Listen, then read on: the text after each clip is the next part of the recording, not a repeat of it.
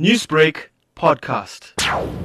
This is criminal activity and it must be treated as such, whether it's against foreigners or whether it's against anybody else. And we appeal to the authorities, to the police, to actually act forcefully, to identify people, arrest them, charge them, and take them through the legal process.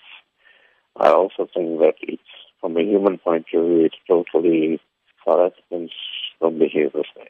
We need to really look deep into our souls and what's happening in South Africa that we actually behave in this way. Then from an investment and economy point of view, I mean, we have a situation where our economy is barely growing.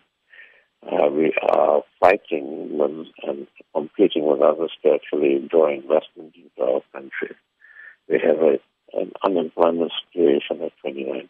We need to grow investment. We need to grow businesses. Talking about the current state of affairs in our country, sending a terrible signal at a time when the country should be pulling together to make our economy stronger. But how are these attacks viewed by the international community and, more importantly, investors? So I'm saying it erodes confidence. So if you have attacks like these in our major cities, it actually tells investors that it's not a safe environment in which to invest. And not only global investors, but even South African investors.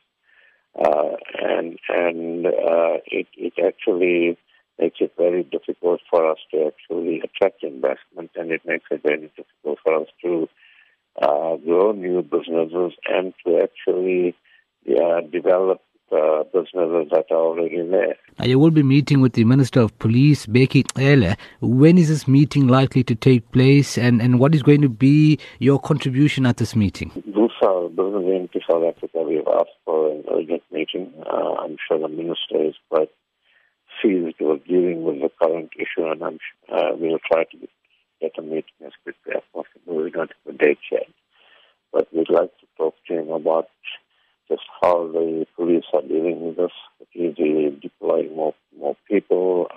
What's happened up to now? Have people been arrested? Newsbreak, Lotus FM, powered by SABC News.